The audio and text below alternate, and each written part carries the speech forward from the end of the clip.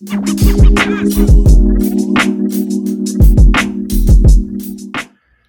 what's happening, everyone? I am going to talk about something that I can't stop thinking about, and I've shared on social media recently, but I wanted to flip on the camera right now because I was feeling inspired to go a little bit deeper even on my mushroom experience. So, this past Saturday, so as of the recording right now, it's Tuesday, the Tuesday after the mushroom experience. And I want to kind of set the context to what brought me to that experience, and then ultimately what it was like, what I experienced in the experience.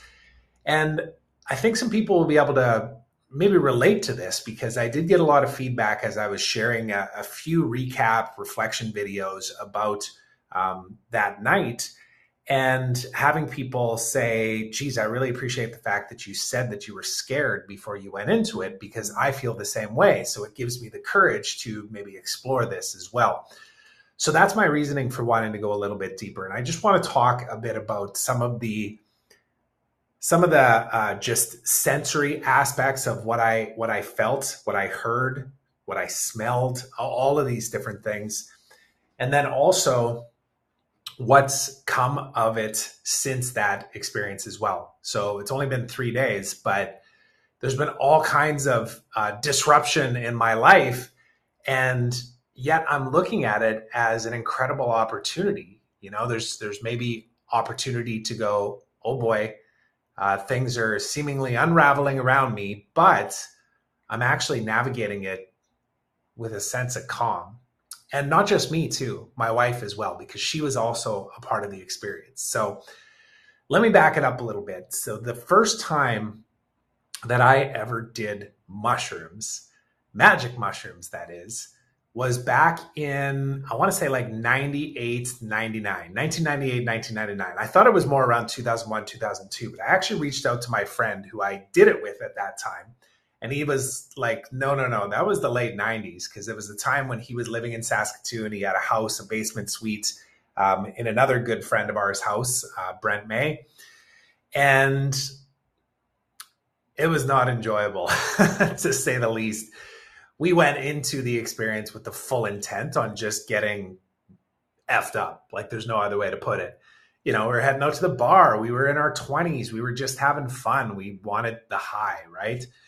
And that experience, I'll just say out loud what it was like. It was, you know, somebody pulled a couple of chocolates out of a freezer and said, here, let's do these tonight. And I was like, I don't know. Okay, whatever. All my buddies are doing it. Let's do it. And then we went to the bar, and the bar was lights and, strobe lights going and music pounding and people all over the place and lots of drinking happening and stuff, like just a bad mix overall to be mixing with a magic mushroom. And then I remember that night we were walking home and we had to cross this field where there was a train track. And it wasn't very far from where we were staying, but we got about halfway across that field and I looked over and me and my buddy both saw this carpet that was rolled up just sitting in the middle of the field. And naturally we thought, oh my God, dead body. So we just ran as fast as we could, terrified about what we had experienced and seen. Got into the house, locked the door, sat down on the couch, and we were like, whoa, did you see that? I saw it. Did you see that? And then it got worse though, because my friend actually had a Spider-Man poster on the wall. Now I'll have to go back and look and see, like, when did the Spider-Man movies come out? Like late 90s, maybe mid 90s, probably late 90s, early 2000s. But anyways, he had a Spider-Man poster on his wall. And I remember that poster coming alive. I remember spiders crawling out from that poster. And it was just such a bad experience. And then this friend of mine also, he had an obsession with really spicy chicken wings as well. So he had some in his fridge. Oh my God, I'm remembering this like it was yesterday now. But he had some in his fridge. And these were chicken wings where if you ate like 10 of them or something like that, you got your picture up on the wall at this place that sold these and you were a legend, right? And he had like 7 of them in his fridge still because he ate 3 at the bar and almost died. And we both thought, well, let's have some chicken wings. So that just contributed to an even worse experience. man, we do some stupid things when we're young. We think we're invincible, don't we? But that was my last experience with mushrooms. Now, you can imagine then coming into this experience where I haven't done it at all since then, not recreationally, not in any kind of like proper setting or a ritual or anything like that. And just in the last year, of course, I've been expanding my beliefs and my thought process and just my understanding about all things in life, not just around drugs, but also just around, consciousness as a whole. And, what do I believe to be true? And then why do I believe that exactly? And then looking at the polarization of like politics and healthcare and, even sports and everything, all of these things, it just became so elevated in my life that like, okay, it's time to lean into everything. It's time to question everything, including going deep on topics like death. It's something that I wouldn't say I've avoided it, but I certainly haven't attached myself to anything religious to be able to understand and just become grounded with the idea of we're only here for a finite amount of time in this physical body. Then what? What happens, right?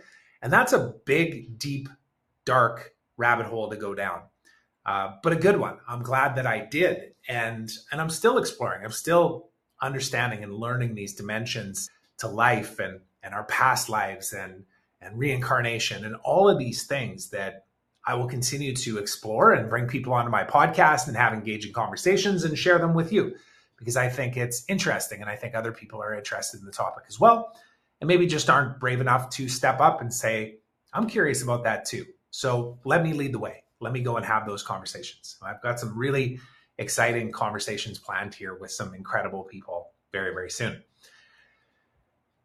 And then most recently in the last like 6 months, of course, there was a bunch of things that led up to the Extremely Conscious retreat, the very first one that we did in June.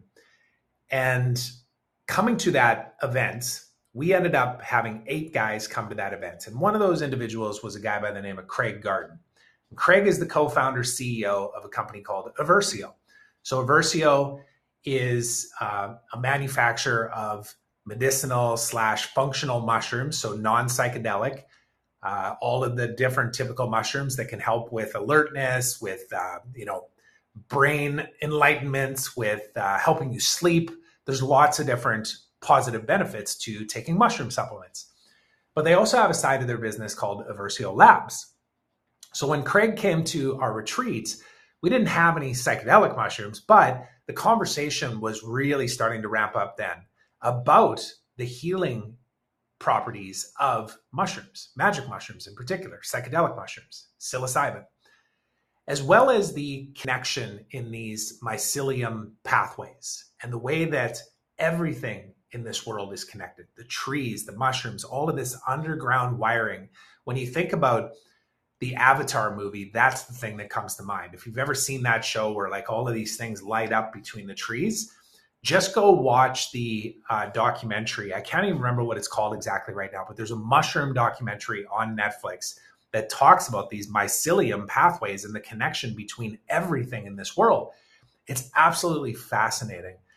And that was one of the pieces of this ceremony that I experienced on Saturday, was just having somebody guide the educational side of things and then the connection side of things with actually doing these magic mushrooms in a space that had a very specific set and setting and a ritual to the way that it was executed, and the music and just the whole setup of the space. It was inside of this dome that is out at a property called La Senda down here in Costa Rica. It's about 15 minutes away from our house. Beautiful, beautiful place. And yeah, that part of it was just amazing, because Ayama, who was the person that led the whole experience, along with her husband, Yadi, she really went into depth and took her time, like was very intentional with her words and the way that she was explaining things and allowing people to have it land and to really feel what it is to actually be connected to everything in nature, to each other, all of these different things. And then the experience itself was, there's a time before I did this, and then there's a time after. It's literally like that. So I'm going to go into a little bit more detail on that in a second. But I also want to address this one thing. So even though I've been having conversations and, I had Craig on my podcast and we were talking about, I said very transparently to him that, like, I'm not going to lie, like, I'm very curious to dive into the world of psilocybin, and not just to, have a trip, but even the microdosing aspect of it and how it can support me with clarity and my sleep and just accessing another level of, in heightened senses, with sight and sound and smells and everything.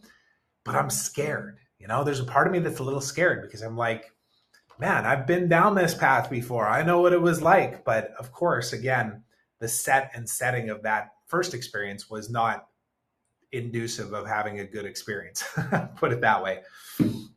So there was a little bit of fear, even going into this, even when it came across my plate, because I went out and visited the La Senda property because I was interested in looking at it as a potential retreat location for the next Extremely Conscious Man experience that we are hosting down here in Costa Rica. Now, we didn't decide to actually do it there, but we may still involve an experience at La Senda as a part of the retreat/experience that we have planned, even though we're going to be staying in a different place. More on that in a second. So I went out to this experience with a little bit of that fear, but at the same time, I was preparing myself, and I was heading into it with the idea, and there was lots of feedback that was coming to me. In fact, Mike Prince even said to me right before we were leaving in the vehicle, he said, detach from expectation, go in with an intention on having an incredible experience, but detach from the expectations, right? Whatever it is, it is. And I was like, cool. All right. I can do that. And when we arrived at the place, so it started at 8 p.m.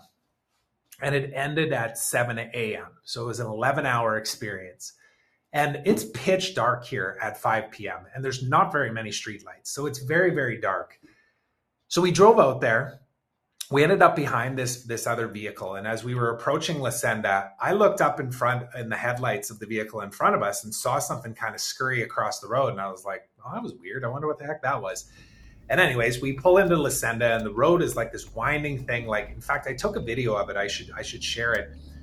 When you first pull into La Senda at night, there's these trees that kind of like arch over each other. It almost feels like you're in the Headless Horseman a scary movie from the Disney days when we were kids, right? You're driving in and you're like, what in the hell is going on here? But I've been out there before, so I know this place. It's gorgeous. Like, there's a beautiful house out there, an organic garden. There's an amphitheater where they host events like live concerts and festivals and whatnot. There's a sweat lodge out there. There's this incredible labyrinth that's all these cactuses, and it's like intertwined that represents the feminine and the masculine, and it's all connected to these geometric shapes that are connected to something and something. Like, it's just a magical place. The energy of the place is really incredible. And then there's this dome that was built actually by these guys that we met here who are architects locally, who we are exploring opportunities to work together and create some amazing things in this local community. So there was all of these connections to all of these pieces, right? And when we got out of the vehicle, so we parked at the house and we needed to go and talk to the lady at the house and be like, where are we supposed to go here? And she said, oh, you got to head down to the labyrinth. And I said, okay, well, I've been down there before. I'll just walk you guys down, because these two other people were there as well. When Sharmila and I got out of the car, I looked down on the ground because I had to take my flashlight out on my phone, and there was a big ass tarantula on the ground, like 2 feet from my feet. And I was like, oh shit, should I tell Sharmila about that? And then I walk around the car and there's another one right where she was about to get out of the car. And she saw it and she was like, what are we doing right now? Like, seriously, if I don't feel good vibes about this in a second, I want to turn around and go back home. And I was like, let's just see this through. It's going to be amazing. This other couple's here too. Let's get to know them. Let's go for a walk. So we did. We started walking. We were chatting and stuff. And they were awesome people right from the very get-go of meeting them. Just a good vibe about them. Good energy. Great conversation. She's from Brazil. He's from Argentina. Argentina. And we're walking down this road, and it had been pouring rain that whole day. In fact, like the last 3 days, and the roads are really rough here. So it was super slippery. So we had to like basically kind of scoot our feet down this road. And it was quite a ways. It was probably a kilometer or like almost a mile long. And we got down to this point where there's a sign that talks about the labyrinth. And I remembered in my head, like, okay, you need to turn at the sign. So I told everybody, I was like, oh, here it is. Here's the entrance. So we started walking into the bush. About 10 minutes walking into the bush, I realized that there was nothing around us. It was pitch dark. We were not on any kind of trail. And I was thinking, okay, I think we went the wrong damn way. So I said to everybody, I was like, look, I'm really sorry, but I'm pretty sure this is not the way. We're going to have to walk back to the road. And they were all like, oh, don't worry. It's all good. You know, this is part of the adventure, which was amazing, right? Because it could have easily been like, oh my God, I can't believe we're even out here. But it wasn't that. I think everybody just had a kind of a nervous anticipation about being there. So we got back to the road, we walked down, and eventually we saw the dome lit up, and we were like, all right, here it is. And the entrance way to walk in was identical to the one that I took us down. So it really wasn't my fault, but it was kind of my fault because there was this rope of like these triangle shaped, whatever, just like a thing over between two posts type thing, right? It was very, very obvious that that is the entrance. And I forgot about that. So that was how the whole thing started.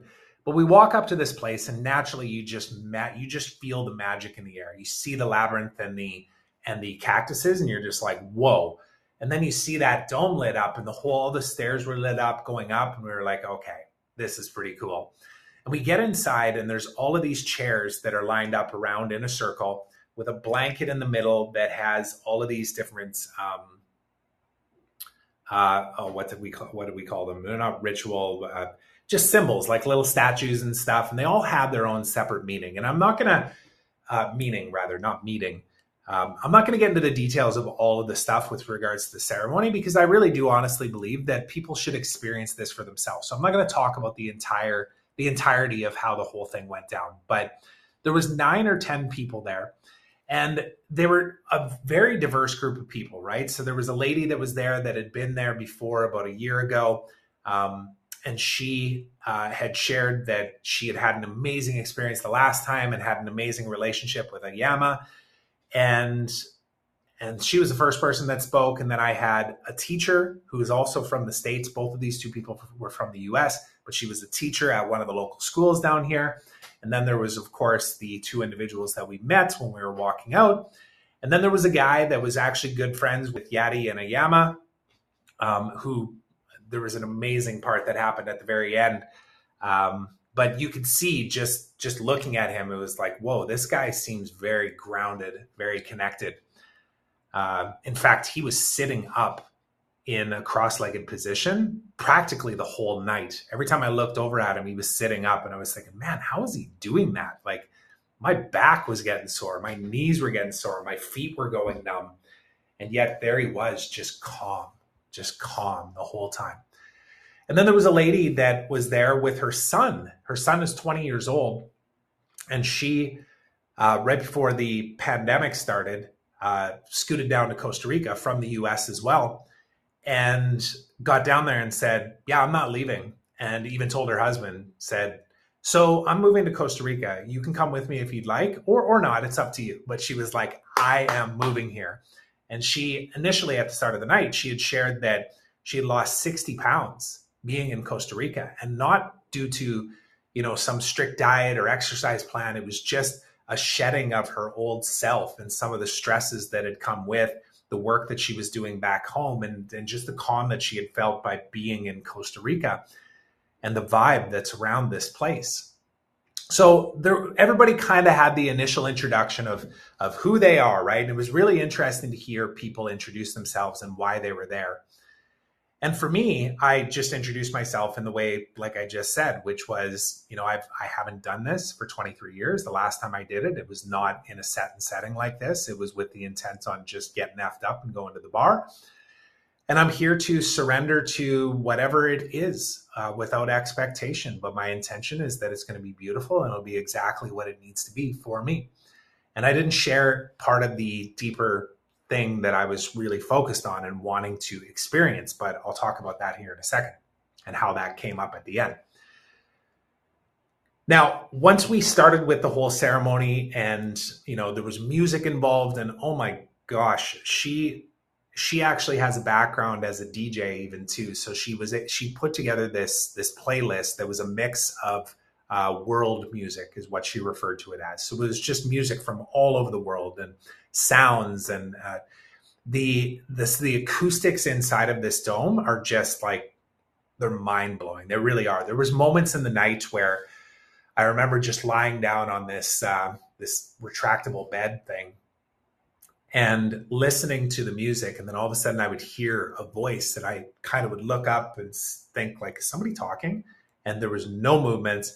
Nobody was talking, but yet you could hear these sounds. And there's no doubt that maybe the mushrooms had something to do with that as well, but just so vibrant. Like, it's such an incredible experience, the sound aspect of all of this, let alone the psychedelic aspect of it.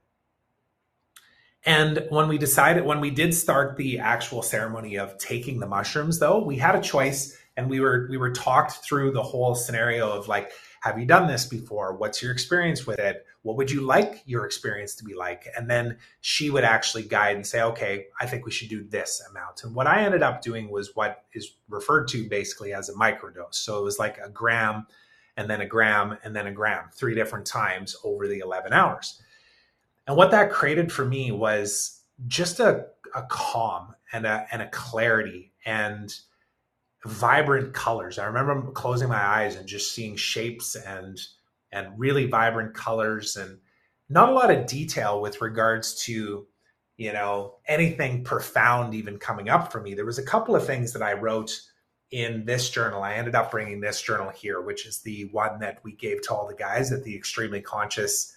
Oh, there we go. The Extremely Conscious retreat that we did in June. So this is, for everybody that ends up coming, it's a part of the experience, but you can see that is actually branded on the leather. And we may or may not have an actual brand that, if you get to be a part of our retreat slash experience, well, then you get to use the brand, but only on the leather, It's not that kind of a retreat. It's not that extreme, I guess you would say. But one of the things that did come up for me as I was going through the experience was I was really focusing on, or wanting to get clarity on, something that I'm really leaning into and facing myself right now, which is judgment. So this awareness around, I judge other people judge me, other people judge themselves, I judge myself, all of this judgment. And then just how toxic it is, and how non-serving it is to be a judgmental person, right? And at least this is the perspective that I was coming into the experience with. And I was thinking, how do I shed this feeling of judgment? I look at somebody and I judge them. And in fact, even as we started the experience too, I remember looking at everybody and thinking something about them just by their looks, or the way they were sitting, or the way that they were fidgeting in their chair, or the way that they were calm in their chair, whatever it might be. I remember thinking, I'm judging these people. I wonder what they're thinking about me. It was really interesting to have that level of awareness. But then one of the things that came up for me through the experience, though, and I actually had to sit up. I was in a state where I was like, oh man, I could just zone out right now and possibly even sleep. But I thought, no, you got to get up and write something. And it's not even easy to read here because I was scribbling it in the dark. But I judge you, you judge me, you judge you, I judge me. That was all I wrote. But it was a reminder for me to go, okay, how do I see judgments? Am I looking at this from a perspective of negativity and wanting to look down on somebody? Or am I actually looking at it from the perspective of, I've experienced certain things in my life where I've been enlightened about certain things. I often refer to it as that spiritual door opening, right? So you open this door, you peek inside, and you're like, oh shit, damn, what? Really? And then you have a choice. You either slam that shit closed and go, no, I did not see that. That's not real. I'm moving on. Or you go, okay, kick that door open and let's go see where this takes me. Knowing that that unknown is scary.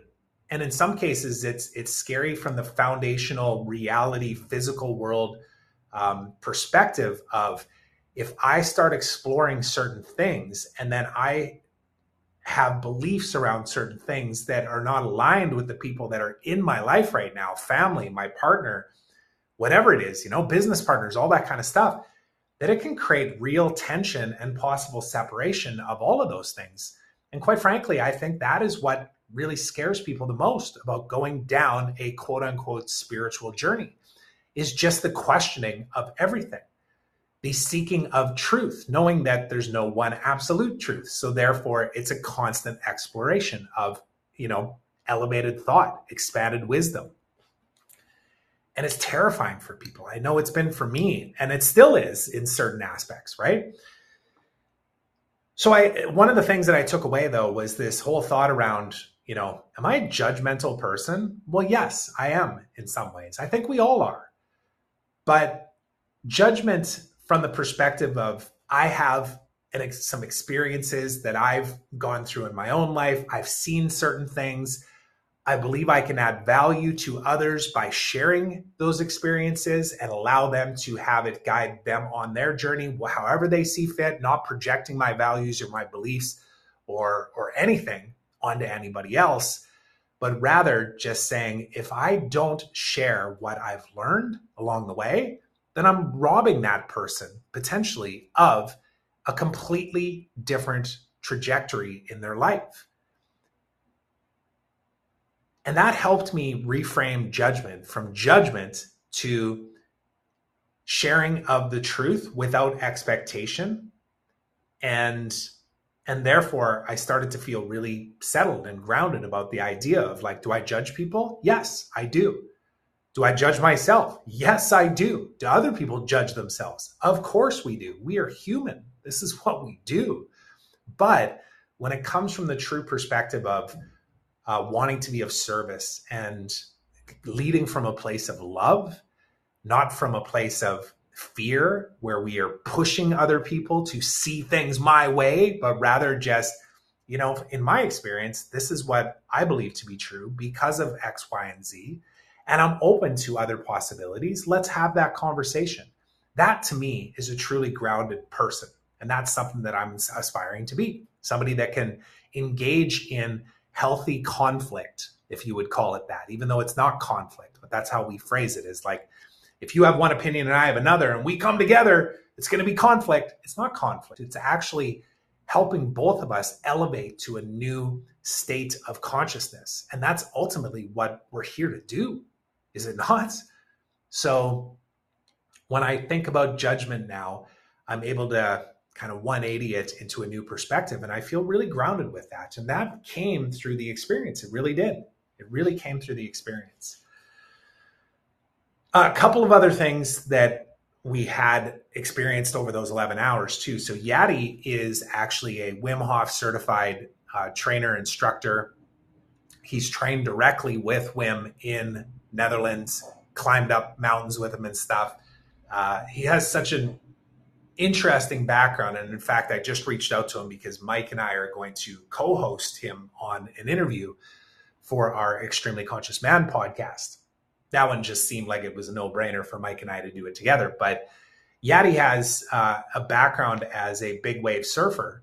And I don't even know the full story. And in fact, I'm not even going to go listen to the podcast. I'm just going to ask him the question when we interview him. But he had an accident in Tahiti, I want to say, if I recall that correctly. And it set him down a journey of becoming a healer, and ultimately a healer through connectedness, through breath, through cold, through the mushroom experiences, all of these things, right? It's a very holistic approach. Him and his wife actually live out at a place called Pachamama, which is just outside of Nazara. And I just looked it up yesterday, actually. It's a gorgeous property, and it's an eco village, essentially. He's about 15 minutes away from an incredible surf break. He was pinging me this morning on WhatsApp saying, hey, just hit the surf, amazing waves today. So we're becoming good friends just through the experience that we shared on Saturday. And he also led a cacao ceremony. So he prepared a cacao dish for all of us. And oh, it was so good. It actually reminded me a lot of the times when Mike and I were going down to the river when we did our 24 episodes of the Cold Plunge Truth back in West Kelowna. And Mike would prepare the cacao using Himalayan chocolate that he had shipped in. And there was a whole ritual around the way that he even prepared it and whatnot too. So that was pretty amazing. And then there was some breath involved, some breath work involved as well, although it was very kind of a light, just preparation type thing for the mushroom experience. I've also signed up for a Wim Hof Fundamentals experience out at La Senda again on December 7th that Yadi's going to be leading. Really looking forward to that because, you know, I love the cold plunging and what it's done for me as well as the breath work. So that's going to be a full day of understanding fundamentals, understanding the breath, getting to experience the cold plunging with a group of people at La Senda in the labyrinth outside. Oh, it's going to be amazing. So that was the experience. But coming out of it, this was the biggest thing that I wanted to really share. And it's kind of adding on to a post that Ayama shared recently, which I'll link up on this podcast because I'd love everybody to be able to see this, to see it in her words as well. But as everybody was sharing about their experience throughout the night and how they were feeling in the morning and stuff, there's always a little bit of hesitation, just like there is at the start of the night. You know, again, there's this, our egos step in front of us and say, don't go too deep, because if you go deep and you make a fool out of yourself, you're going to feel dumb. Whatever the case might be, there's all these stories that we tell ourselves of like why we need to protect ourselves, why we need to keep that armor shield on top of us, why vulnerability and honesty and truth is dangerous. And this was just another example of how when you actually crack through that armor and in fact shatter that shit, and just show up with vulnerability, honesty, and truth, it cracks open the permission for others to do the same. And Ayama actually started by sharing about a loss that her and Yadi had experienced. So they had a cat for 13 years, and it was a part of their family. It was, 13 years. That's a long time to have a pet. And when she traveled over to Israel, her cat actually passed away. And when she came back, there was this loss that they had felt. And that was one experience about death, because there was a lot of conversation about death at the end of this mushroom experience as well. But the other one was she was sharing about the idea of having kids and not knowing exactly what direction they were going to go, but considering adoption. And it was in that moment that it just hit me again, where I was thinking, okay, I came into this experience wanting to actually connect with the kids that Sharmila and I lost. Rayan, who was the first child that we lost to preterm birth late in the pregnancy, and then India. And India was a completely, like, Rayan was a very painful experience, of course, because it was the first time, but it wasn't as far along, and we didn't get to hold or see anything. So it had a different level of pain associated to it, I guess you would say. With India, we were far enough along that the baby was delivered, and the doctors had said that she had no life to her. Like, there was no breath, no nothing. And they asked if I wanted to hold her. So I had her in my hands, and she was about the size of, from my fingertips to the back of my hand. It was about that big. And the body was moving. Like, it was pulsing. It appeared as though there was a breath there. But the doctors said, like, there's no breath, just so you know. It's just the nerves and whatnot in the body. But it felt like the breath. It really did. And at that time, it was devastating. And I still, to this day, think about that moment. It comes back to me from time to time where I'm like, oh my God, that was such a painful experience. Like, I still remember being in that hospital room, the delivery room, and just thinking, how could this possibly have happened? This is devastating. Like, there was all of this buildup, and then all of a sudden it was over. And we didn't have any kids at that time. So the thought was going in my head of like, is this not meant to be? Will I never be a dad? Is it not in my cards? I really want to be, but maybe it's not for me. And it's such a lonely and just sad experience to go through. It really was. And yeah, when a few people shared before I ultimately jumped in, and I talked about that experience, and I talked about the fact that I did actually feel a connection to those kids while I was in the experience throughout the night. It was very subtle. It wasn't any like thing, like something hovering over top of my head, nothing like that. It was just a calmness and a clarity and an understanding that loss was actually a gift. The pain actually has now transferred into power, because that breath or lack thereof that was in my daughter's body was my constant reminder that I get to be grateful for the simplest things in life, like breath, like being here right now, being able to even record this, being able to be out in the waves today. Like I went surfing today. It was amazing. I didn't catch any waves. I was mostly just kind of bouncing around out there, but just knowing that what a blessing this is to just be alive. And now I have this grounded knowing that loss, that pain was actually there to serve me. It happened for me, not to me. What a gift. What a gift. Through the pain, I found power.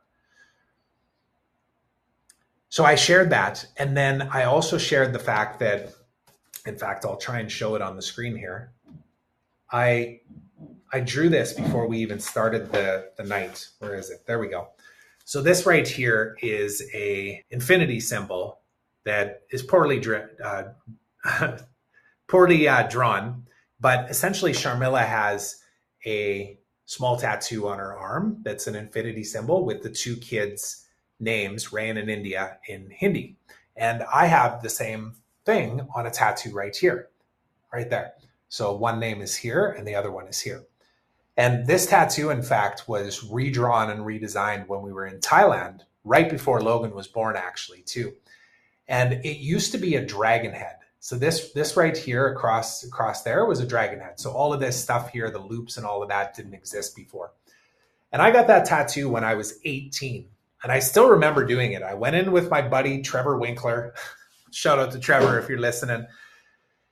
And we were on a party weekend and we thought, let's go get tattoos. And we walked into a shop, and just like my first tattoo that I got, in fact, you know what? I'm going to stand up and show this one too, if I can. So this one right here, this shark, I got when I was 16 years old in Saskatchewan, in Fort Qu'Appelle, Saskatchewan, at Custer's. So anybody from Saskatchewan that knows tattoo shops will know Custer's. But I remember there's actually significance in both of these. The shark one, I remember thinking like, that's cool. And then also I had this underlying fear of sharks living in Saskatchewan. I'd never even been close to an ocean up until the first like 25 years of my life. But I had this fear of sharks. Imagine that, right? And now today I'm out on this surfboard, just bobbing around in the water, looking around at the shore and out into the ocean and looking at the waves coming in and feet dangling in the water. And it doesn't even cross my mind anymore. It really doesn't. You know, there's times where you're kind of like, shit, I'm quite a ways out in the water here right now, but there's no fear there anymore. There's just a connection to nature, and then just a gratitude for like, holy shit, I'm out in the ocean right now. I live here. I'm doing this at 11 o'clock in the morning on a Tuesday. This is my life. I chose this. I created this. In fact, you could even say that I created the intention for this and the overcoming of the fear of sharks at the age of 16 when I got that damn tattoo on my leg. You could say that. Why not? But back to this one though. So the dragon tattoo, I talked about this today on a post where I shared a picture of a dragonfly pen, like a metal pendant or whatever, like a little statue type thing of a dragonfly. That was gifted to us by Ayama, because as I was explaining this whole idea of my connection to the kids that we lost, and then the reminder, which this infinity symbol here, it's got the 2 kids that we lost, but then I also put Logan's name on there and Bodhi's name on there, and then I put Finn's name on there because Finn became our first kid. When we lost those first 2 kids, we got Finn. Then we had Logan, then we had Bodhi. And when I look at that whole thing, there's still a piece missing there. And that piece to me is something that Sharmila and I have talked about, which is adopting a girl at some point. And I don't know when it's going to be, but I remember Ayama even saying when she was talking that she's been leaving the space to feel the pain of the loss of her cat, for example, right? She's not rushing out to get another cat to fill the void of the loss.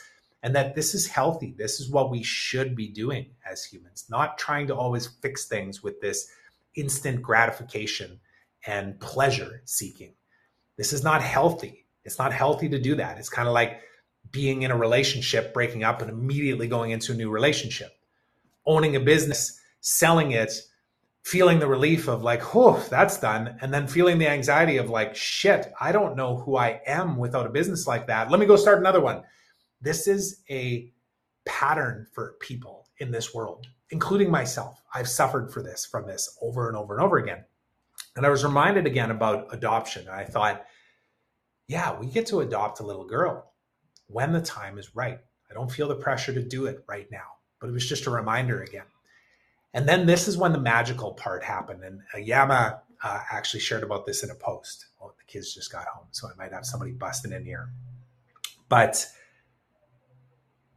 the guy that I was talking about who was sitting up straight the whole ceremony, he actually shared this incredible story about the fact that he was adopted as a child, like at 10 months old. And this whole connection that he had to his mother, who he had never met, and his father, and the fact that he was, born out of wedlock, and like just this incredible story, and how he's come to terms and integrated that into his being and what his purpose is in this world. It was magical. And then the lady next to him said, I was also adopted. And she shared about her experience and how that impacted her in the way that she was raised, and why she's chosen now with her own kids to be able to bring them into experiences like this when they're 20 years old.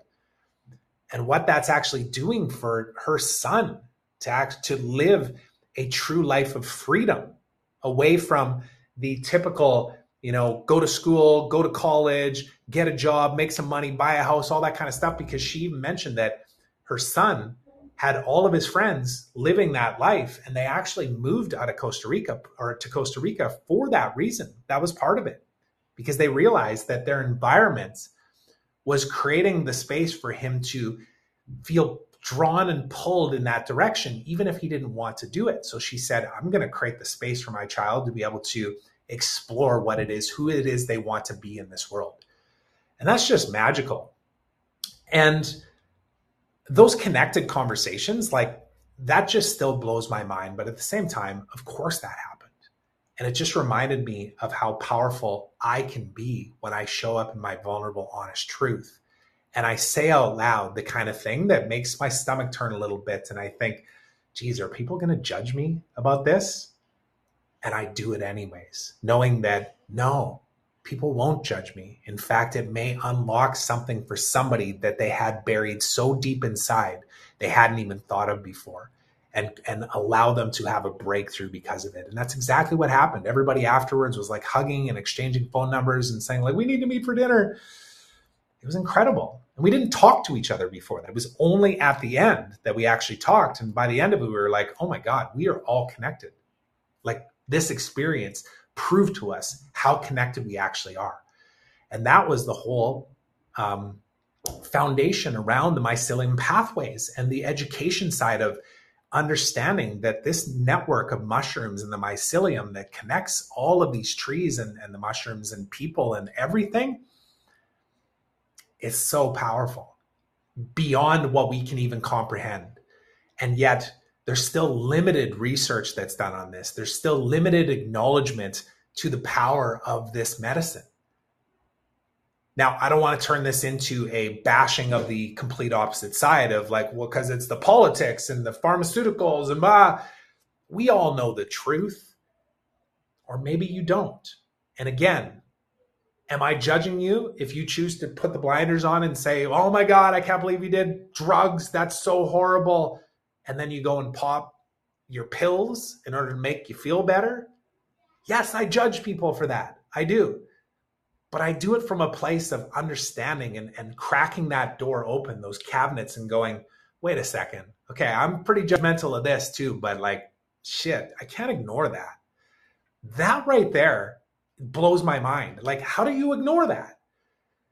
And there's so much incredible information out there. And of course, the media is going to want to spin a lot of this stuff and say it's misinformation, but go and explore the truth for yourself. The kids are home. Okay. On that note, I just want to finish this off with just 1 second, son. I'm almost done. Okay. I just want to finish it off with one more thing. Sometimes we have to just surrender to exactly what is presented in front of us, including when your kids are banging on the door and shaking things and saying, I want your attention, Daddy. I have choices right now too. I can feel the pressure and want to like pause this and come back to it. Or I can say, I've said everything that I need to here today. This has been an amazing download of my experience. And now I'm going to go give my son a hug and probably take them in the pool. So thanks so much for listening. I appreciate you being here, and stay tuned for some more incredible episodes and some interviews that I'm going to be doing very soon. Okay, coming, son. See you later. Oh, you have a cookie for me? Oh, well, I got to go. I got a cookie waiting for me. See you, everyone. Thanks so much for listening to this episode of The Trevor Turnbull Show. I hope you enjoyed it. And if you did, please consider subscribing on my YouTube channel, as well as on your favorite podcast platform. So until next time, remember, today is a beautiful day of opportunity. Trust that you are exactly where you're supposed to be. So be grateful, be curious, and be brave.